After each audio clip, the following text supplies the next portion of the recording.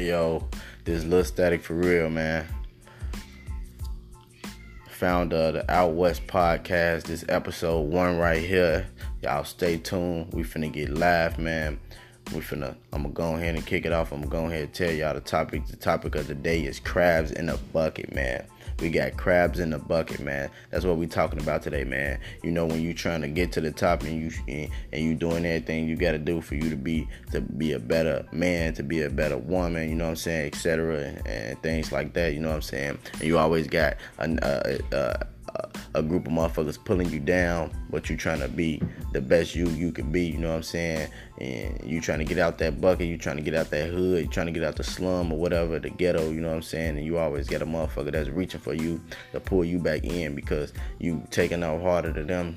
That's today's topic, man. We're gonna talk about that, but without further ado, you know what I'm saying? We're gonna bring it in like this, you know.